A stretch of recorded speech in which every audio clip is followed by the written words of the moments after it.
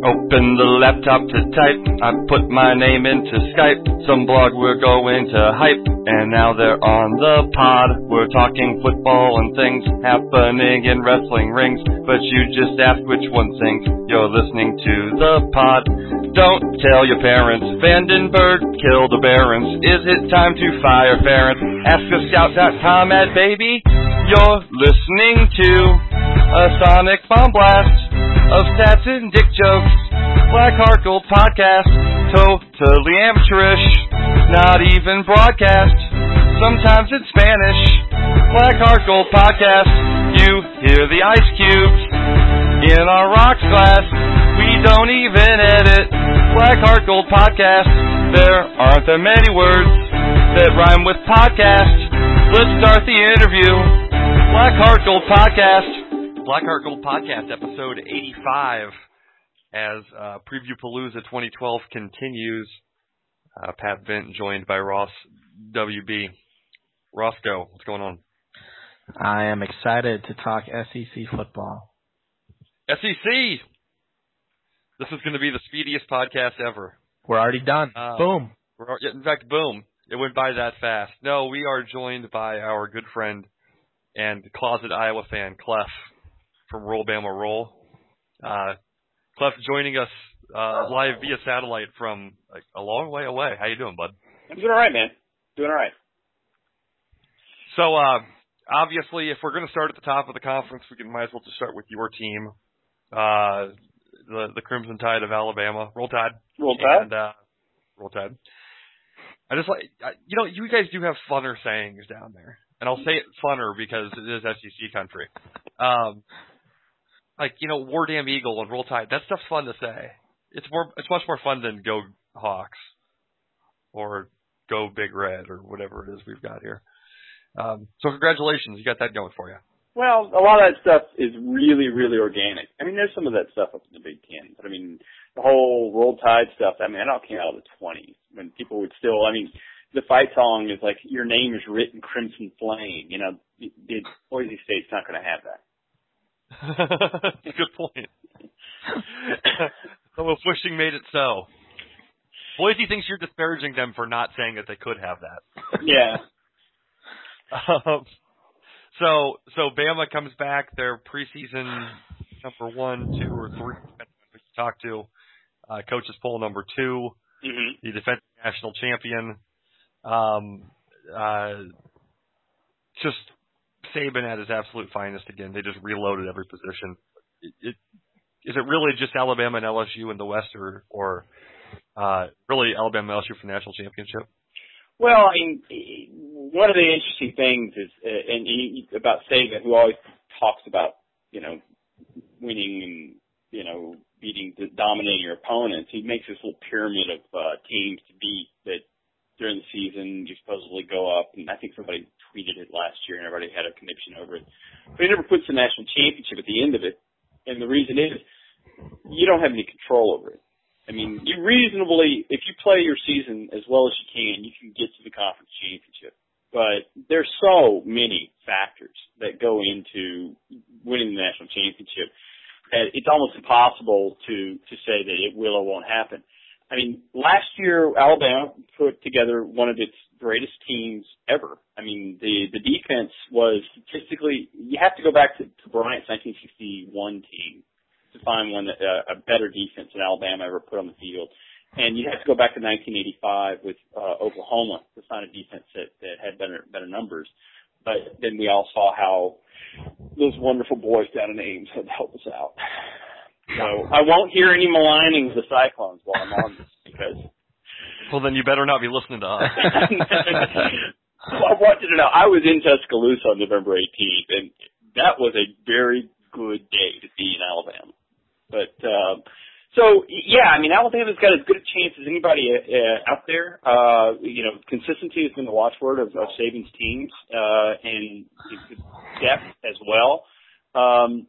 They had that going for them. LSU, though, was very, very young last year, brings back a lot of that same talent, and, they look like they're going to be just about the same level. So, yeah, will it turn into those two fighting it out in the West? I pretty much see that. I don't see Arkansas being able to Arkansas had a lot of promise, but you turn over that your head coach, it's a crapshoot.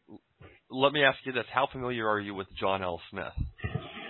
Smith because that is the end of Arkansas right there. Well, but the weird thing about Smith is he's actually was kind of the godfather of the Alabama offense. He was McElwain's mentor back in the day. And so a lot of the offense that Alabama has run has been the John L. Smith offense. So that's a lot different than him being on the sideline, but yeah. He will slap himself in the face at least 3 times this season. Oh, there's a lot of over. Take the over.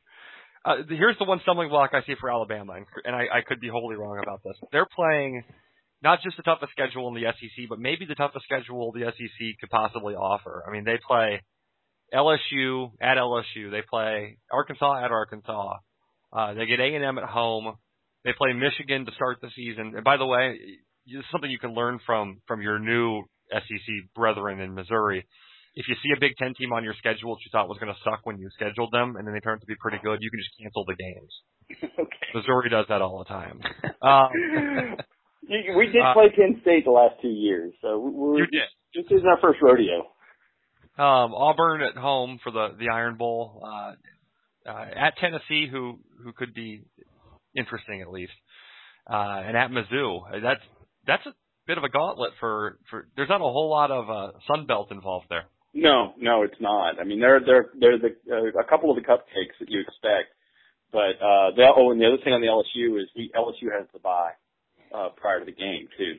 So and one of the other big things about that game is last year was the first time in I think 80 years since 1933 that LSU did not play an SEC night game at Tiger Stadium, which is huge.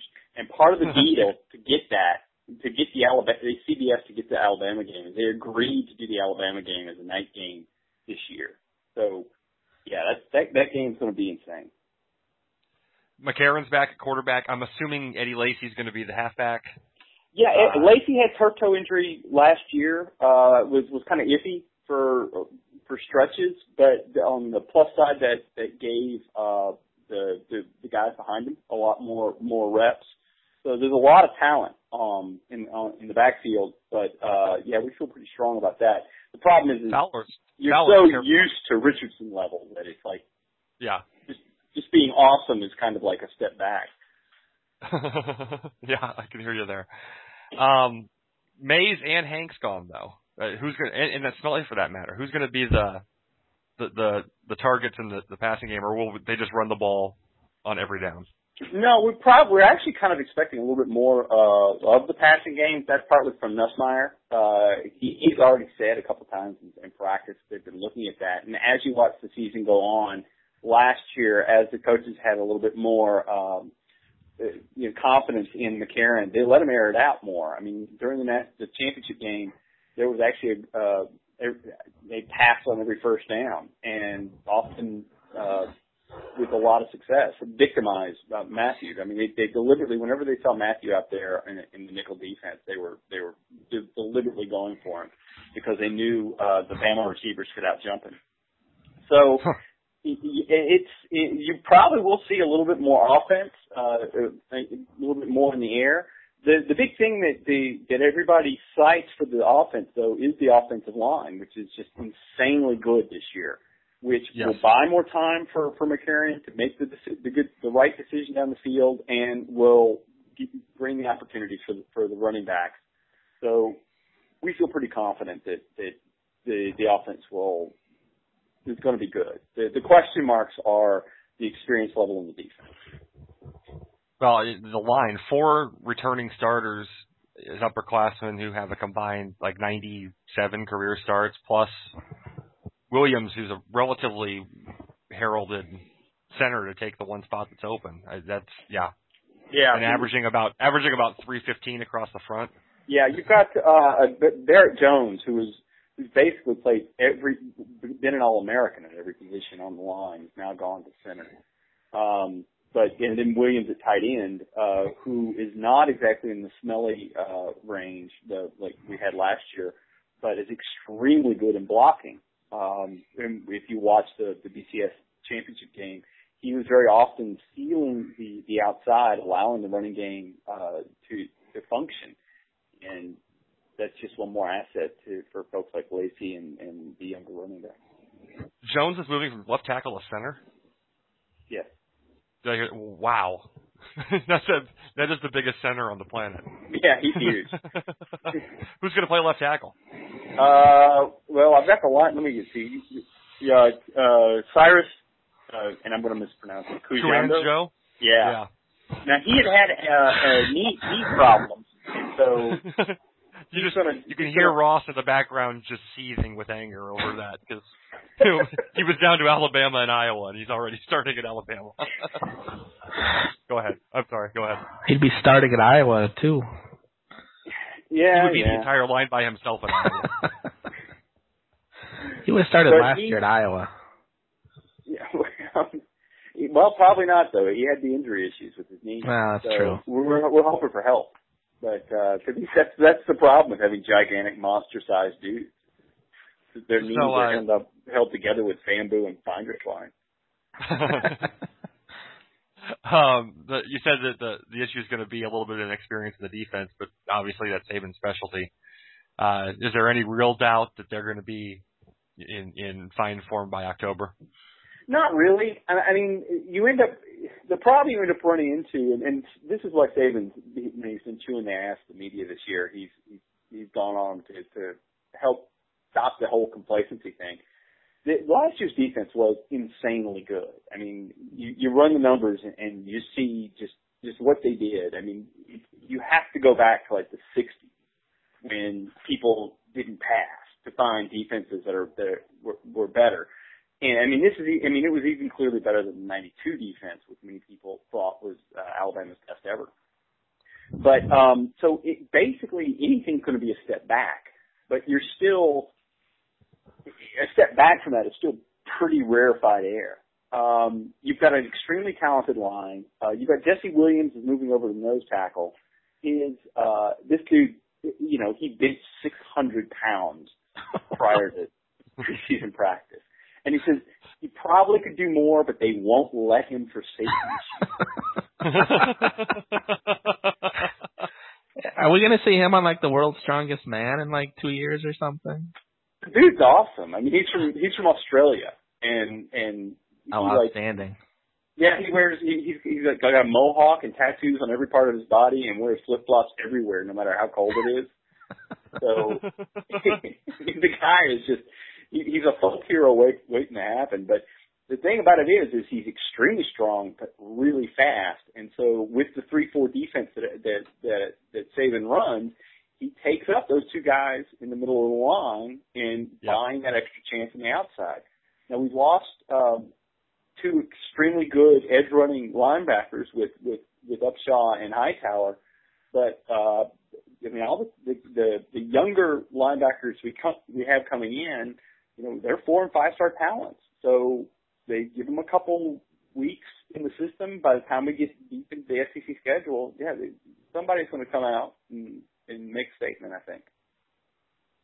Now, obviously you said the big threat comes from within the West once again, LSU, who has the worst October in about the history of Octobers. At Florida, South Carolina, at A&M. Then they get the bye week before they hit Alabama. That's a brutal little stretch there for the Tigers. Are they going to be able to get through? Are they going to be able to get to the Alabama game undefeated, or is something going to pick them up in there? It's going to be tough. I mean, it really will depend on what happens with that offense. The thing that's very strange talking to LSU fans is they're all optimistic about the offense because they've got the quarterback Mettenberger, who had been at Georgia, was dropped from the team because of legal problems, and then was picked up at LSU. And so everybody goes, well, we've got a better quarterback than we had last year, which is right. Which seems kind of counterintuitive because most people look at having last year. Well, most people look at having a new quarterback as a problem. So right. It's a very strange backward logic going on there. But they do have, LSU. and they lost their best receiver with Ruben Randall going to the NFL. Right. To be fair, though, anyone who watched Jordan Jefferson in the national title game, I think they would consider anything an upgrade on that. So. Well, and what's funny is if you watch the 2008 game, the announcer was saying the same thing about Jarrett Lee. And that was the game where he threw, 3 or 4 pick sixes. Right. So, when are they going to pull him out and let the freshman Jefferson in? And here we are, 3 years later, and it's, the same way. Same thing backwards. The talent level's good. Les Miles, it's his team. He is the winningest coach in LSU history. He has got good. Chavez is a great defensive coordinator, and proves it all the time. He brings in good talent. He's kept consistency in the program, but he is just one mind fart on the sideline waiting to happen. So. That's why we love him. Yeah, I know. It's so LSU, but so if that mind fart happens on the wrong day, yeah, it could be a real big problem for LSU. There's no way that Rob Bolden actually plays for them, right? Mettenberger is going to be the starter, I would assume. And I think that seems to be the assumption when that I'm hearing coming out of the LSU camp. But Bolden does have the experience. He has been in the fire with Alabama and other teams. He's not necessarily going to be your savior, but he may know enough now not to do something really stupid. So if you've got a lead and Mettenberger goes down with a knee injury, you've got a hope of pulling it out. Now, that seems like the standard of quarterbacking in the SEC to some degree. Don't do something really stupid. Like, just trust the defense to do what they need to do, and the offense needs to get out of the way to an extent. Yeah, but A.J. McCarron gets a lot of heat for that as a manager quarterback, but he is one of the most efficient quarterbacks in the history of Alabama football. Right. But if you take Alabama football, who's the quarterback you think of? Kenny Stabler? Stabler, name it. And those guys had 50% passing ratings when they left. Right. So, it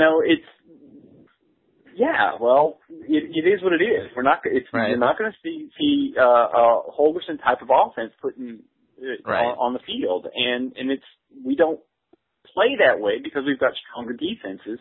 Right. And if you played that, and that's what the key of the whole Saban thing when we talk about the process is the offense is actually designed to work in tandem with the defense, which, if my understanding is correctly, that's what Friends does in Iowa. Yeah. Tries to. Is it wrong that my first inclination on that, the question of the LSU quarterbacks was Jordan Jefferson? Well, no, I think you have to go TJ Y.A. Tittle for their greatest quarterback.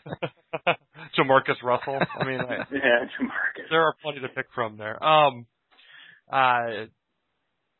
the defensive side of the ball, obviously the defensive line is mostly back. I think they lose Brockers, and everybody else basically comes back, including the wonderfully named Markevius Mingo. Yeah, that's the big plus. And the Honey Badger's back, of course. The consistency on that. Yeah, Alabama fans tend to think he's a little bit overrated. But I think you're probably right. And one of the reasons is he's typically been brought in on nickel packages. He is quick and fast on the ball, so he works well with that. But the real strength in that secondary are the corners. The corners there, Simon's back, I assume, and I'm trying to think of who else would be taking that spot. Oh, I can't remember. They're young and fast. Morris Claiborne, I guess, he's gone. So yeah, he's gone. And that's what the theory has been. Is many of the quarterbacks were trying to avoid Claiborne, so put him into situations where Mayhew could take advantage of it on the other side of the field. And clearly Chavez had designed the defense that way. Right. I guess the third real threat is probably out east for once this year. The Georgia Bulldogs, and Mark Richt has now officially lost control of this podcast. Exactly.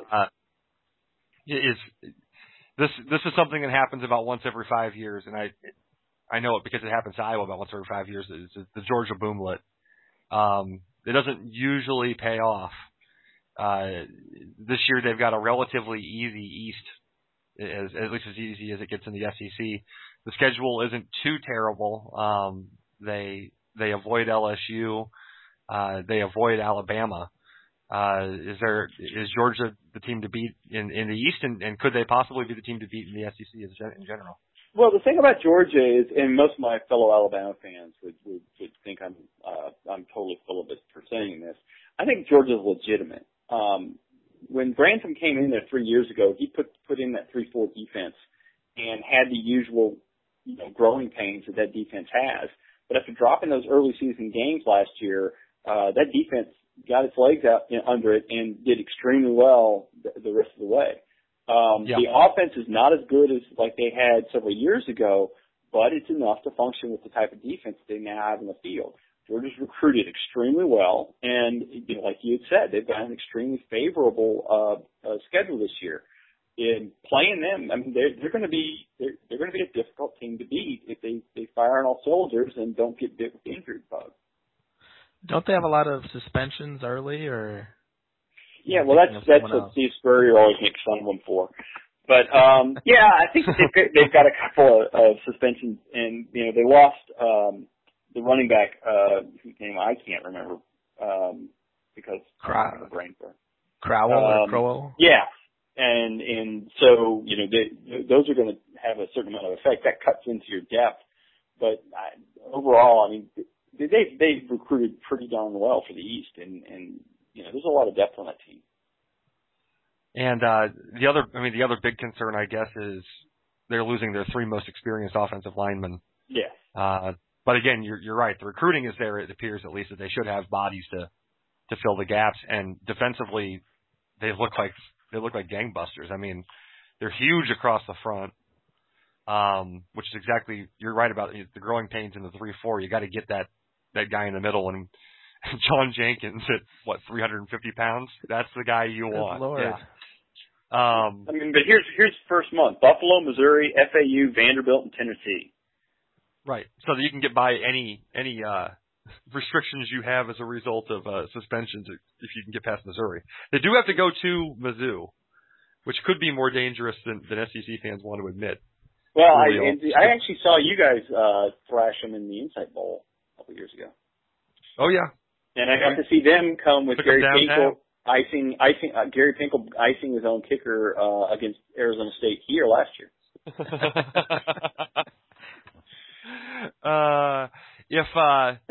If Georgia doesn't win the East, who's the team that's going to knock them off? South Carolina. They've got a really good defense, and they haven't really lost a heck of a lot of. I mean, they lost Clooney. Did they lose Clooney? No, they bring back Dave down Clooney, and he is just like a monster. Garcia. Yeah, but then again, at any given point, Garcia wasn't in the lineup anyway.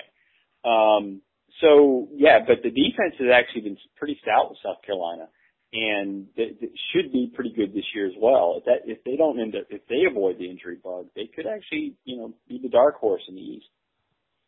The question mark would be, what's going to happen here in the Gators with year 2 of the Muschamp experiment, and will they, come out of their somnolescence, or will they continue to sleep the night away? Excellent work or use of somnolescence there. Thank you. What is? I mean, from outside of actual Gatorland, which is all I ever hear about, is Gator fans talking about Gators. I mean, from anybody else who's watching this team, is this? I mean, obviously, this is 2 years in a row that are drastically under normal expectations for Florida. Is it a question of just really, really bad offensive coordinators, or is there a more fundamental issue here? I can't tell. I mean, there was not a consistency with the recruiting at the very end there with Meyer. And then looking back now, we tend to associate Meyer with Tim Tebow, and that being the power of his offense. The fact of the matter is, those teams had really, really good defenses, and they have not been up to the par that they were at. One of the deep dark secrets of the Tebow National Championship was that they were god awful in the red zone, but their defense was so good that it never really came back to bite them. So Is Muschamp finally going to get his act together and make that defense function at the level it used to? I don't know. I can't say. They've lost. I guess Brantley's gone. Rainey and Demps are both gone. Yeah. And that's Thompson's a lot of gone. speed to lose. Yeah, I mean, they didn't have a ton of production in any wide receiver position, really, but Thompson's gone. They've got, kind of the rest of the spare parts back, although I don't know if Andre DeBose can really be characterized as a spare part. But they got a lot of holes to fill with a new coordinator on an offense that wasn't very good to begin with. One of the other things about Muschamp and this is from a fan of a team that got his butt bit by this, is he's not been a head coach, and yeah, is he? I would imagine that it's going to take him a little longer to figure out how to get the quality control stuff at the level he wants from having the head job. That might extend this difficult period by a year or two.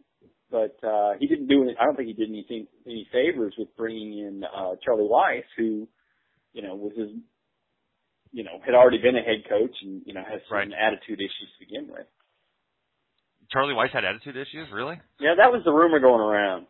I just love that he's got a backup halfback named Mac Brown. Like, he really can't get away from Mac Brown.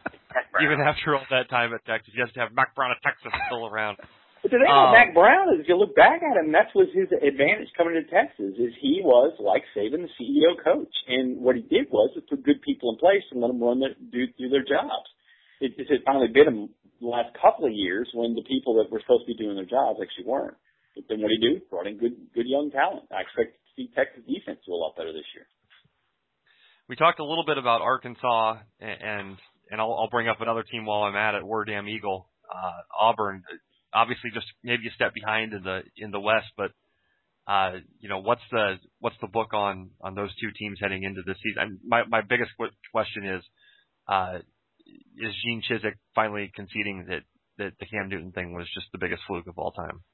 I don't know if it was necessarily the biggest fluke of all time. And one of the reasons, he was a one-of-a-kind talent, but you can have a one-of-a-kind talent, but if you don't put him in the right scheme, he's not going to do anything. And Gus Malzahn put him in the perfect... Did it. Yeah. And he did. Deserves a heck of a lot of credit for it. Alabama didn't give him that Iron Bowl in 2010, which I was at, and I don't like thinking about, so thank you very much. You're welcome. But the fact is, though, Alabama has been recruiting extremely well nationally and has been at the top of the charts. But the fact of the matter is, Auburn may be behind underneath that, but they have been recruiting very well also. And they have also been doing very good at targeting specific types of players that fit their system that Alabama may not be picking up. And what they've produced is a team that, every so often just does some really great stuff. They're going to be tough to fight. And they're going to, last year they ended up, pulling some games out that they didn't necessarily have any business winning, but they didn't lose any games they really shouldn't have lost. And, if they can keep doing that, they'll still do well, and they'll continue being a threat late in the season. Are they replacing their entire coaching staff minus Chizik, though, or? Yeah, they brought in Brian Van Gorder from the Falcons, and then Scott Loeffler, who I can't remember where he was at. But, I think he was the lead singer of Tony. Yeah, either that or one of the Foreigner guys, the guitar. Yeah. So they open with Clemson. That's a dangerous little game. Yeah, it is. And if you'll remember, Clemson was the one last year that finally beat their super winning streak from the year before. So that's always fun. And Dabo's an Alabama guy, so he always brings a little something special to the mix. I like that. I like when a team does that. It's what Dan McCarney did for years to Iowa. Is there a chance that Chizik just gets exposed without Malzahn there to, whip something up on offense, or is that not? I don't see how you get more exposed than you did last year. He's last year they didn't have Cam and they struggled, and this year they don't have Malzahn and they've got a big question mark at quarterback going into the season. I think that actually, weirdly enough, plays in his advantage because people don't have as high of an expectation this year. Let's talk about the your new conference brethren, the Texas A&M Bulldogs and the Texas Missouri A&M Bulldogs. Yeah, we're now calling them the Bulldogs after those hats that they just took Mississippi State hats and put A&M on the front of them. How do you see? I mean, obviously A&M was still coming from a kind of a Neanderthal run first system, although they had a few wrinkles to it when Mike Sherman was there. But Mizzou was total Big 12, 5 wide, chuck it deep. How do you see them fitting into the conference in their first season? Ideologically, they fit pretty well. I mean, I was pushing for going for, instead of Missouri, get Maryland, because then we'll have all of Bear Bryant's former teams. But nobody would buy that. And A&M. The weird thing about A&M is they had switched to the 3-4 under Sherman and had gone through that, and now are switching back going into the SEC. So it's very interesting trying to figure out what's going to exactly happen, because they are actually changing their entire defense as they're coming into what's perceived as a defense-heavy conference. That should go well. Yeah, I know. It's that's the wrong time to have hiccups on your defense. But on the other hand, the Sumlin was supposed to, was the offensive hot shot, so you would expect that to change as well. So it's kind of like looking at Auburn, is you don't know what you're going to get because there's so much coaching change that you're not really sure of what's going to be on the field until you see it. Now, you don't have that same situation with Missouri. You do have a track record with what they've done in the past. But then the question is, how well does that Big 12 style of play fit the SEC? I think it'll fit relatively well. I mean, and having seen the Missouri game against y'all, I do expect that to be kind of par for the course of what we're going to see. They're going to go the distance, and as long as they don't do anything stupid, they won't embarrass themselves. Of course, then Pinkel does something stupid and embarrass himself. So. Right. The game I'm waiting for, though, is like the whole Big Ten SEC is actually Northwestern against Vanderbilt. Yes, the Nerd Bowl. The Nerd Bowl. Awesome. But I actually am really interested in that because I think that's going to be a pretty good litmus test of the strength of the conferences against each other. Because everybody kind of agrees that Alabama and LSU are kind of at this elite level above all others, but then the knock on the SEC is that we're dragging everybody up that's below us because, let's be honest, Kentucky and Ole Miss are god-awful. How dare you? You're disparaging my favorite SEC team, the Ole Miss Rebels. Well, my sister went to Ole Miss, and when I did my podcast with the Red Cup Rebellion, their response was, "I bet she's hot."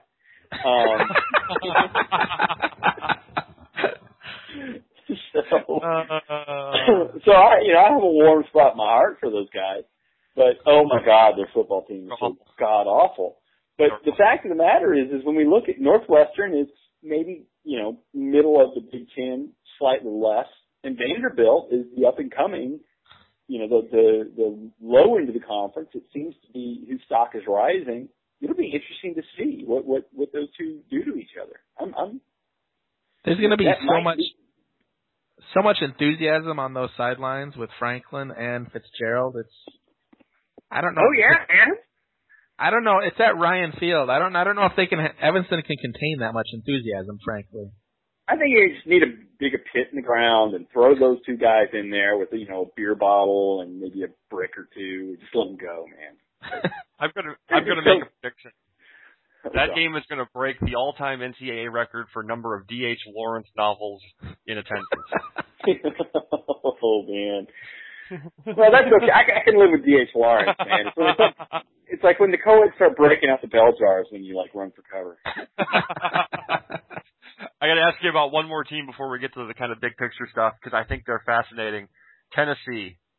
I don't know what the hell to think about Tennessee. No one knows what the hell to think about Tennessee. I actually, and I went back and looked at it because I'm not as down on Dooley as many others because he was a solid strategist even though he never had the win total to show for it. And he hasn't done anything extremely dumb, which is kind of a plus for a Tennessee coach over the last couple decades. But, they are changing to a completely new defense. They're going to the 3-4 with Sunseri that was, former linebacker coach at Alabama, who knows his stuff and is, implementing, putting the system in. But then we saw Georgia, having the same problem. It took them 2 years to finally get it down and make it work. You got Tyler Bray, who has a lot of talent, but, is kind of looks like he's going the Stephen Garcia route, so you don't know how much consistency you're going to have. They look like they're ready to take a step forward if they can just get over this injury bug that's just waylaid them at the end of last year. So you got good things to look at for next year. You got negative things, and then you just don't know what the hell's going to happen. The one thing they've got going for them, their schedule isn't terrible, and it seems that they the only time they have real tough back-to-back games is Alabama, followed by at South Carolina. Mm-hmm. So there's not that. What you worry about with a team like that is that you lose 3 in a row and the wheels come off. Like happened last year. Right. And I don't see a spot where that might happen here. They've got a kind of lucky in at least getting a schedule that kind of breaks up the real difficult games, so that you don't have the cascade of defeat. But I'm with you. I have no clue what to think of that team. They've got a lot of guys returning, but they weren't guys that were that productive last year. And as you said, the injury bug from last season really bit them hard. Yeah, Phil Steele. The NC State game should be a good one to start with, though. I mean, NC State's a decent team, and so we should get a sense of what the heck we're in for pretty much from the start. But yeah, before the kickoff of that game, yeah. Where are they playing that game? That's going to be that's in Atlanta. I think that's the Chick-fil-A We Hate Homosexuals Bowl. Yeah. Couldn't have picked 2 better schools for that. Yeah. So as a Big Ten fan, if I'm going to tune in to watch any SEC game, and I'm looking for entertainment above, pure talent. Obviously, sometimes you get the struggle of watching Alabama, LSU, kick field goals at each other. What 2 players should I be watching for pure entertainment purposes? 2 players or 2 teams or what? Yeah, players. Ugh. Individuals. That's tough to say. I mean, Jadavon Clowney for South Carolina. I mean, he's just. But I'm going to give you defense because I just love defense. Right. But Clowney is just like. Yeah, I know, man. And Jesse Williams, he's like, if you love defense, just watching him throw, centers aside like rag dolls is awesome. and it's scary. If you watch some of the games that he plays in and you see how close he gets to hitting the quarterback, and he's the nose guard, you're just like, oh my God. Yeah. That sounds like fun. I might watch that a little. And it's definitely worth taking a little time for. He didn't play nose guard except in special occasions last year. So he didn't do that a lot, but he still, though, it's just like he's just an amazing player to watch. Offensively, yeah, I hate them all. Yeah, that's all right. I just like to see him humiliated.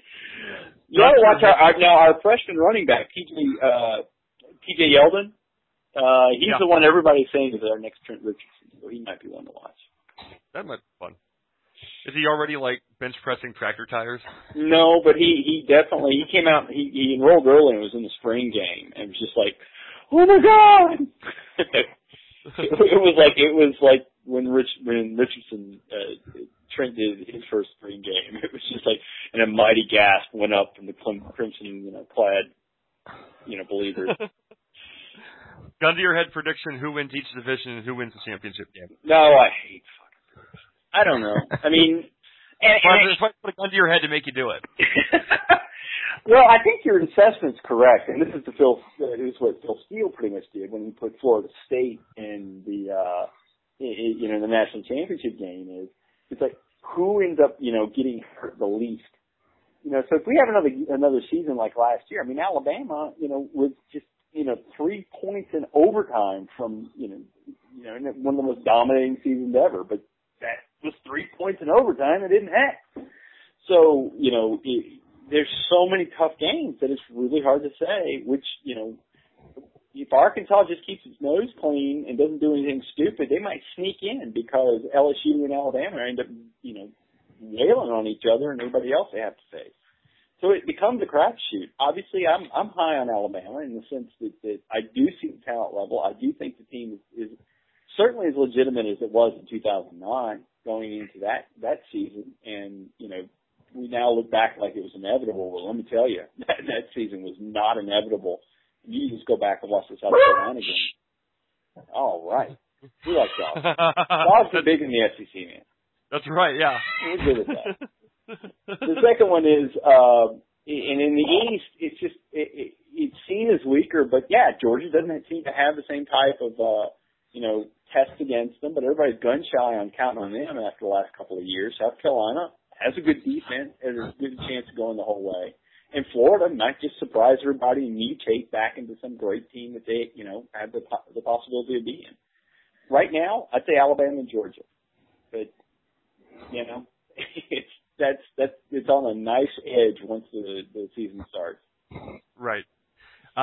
One final question before we let you go. Hayden Fry, great coach or the greatest coach? Well, he would be great, but you can't say greatest if you have Bear Bryant. I am a big defender of Fry, though.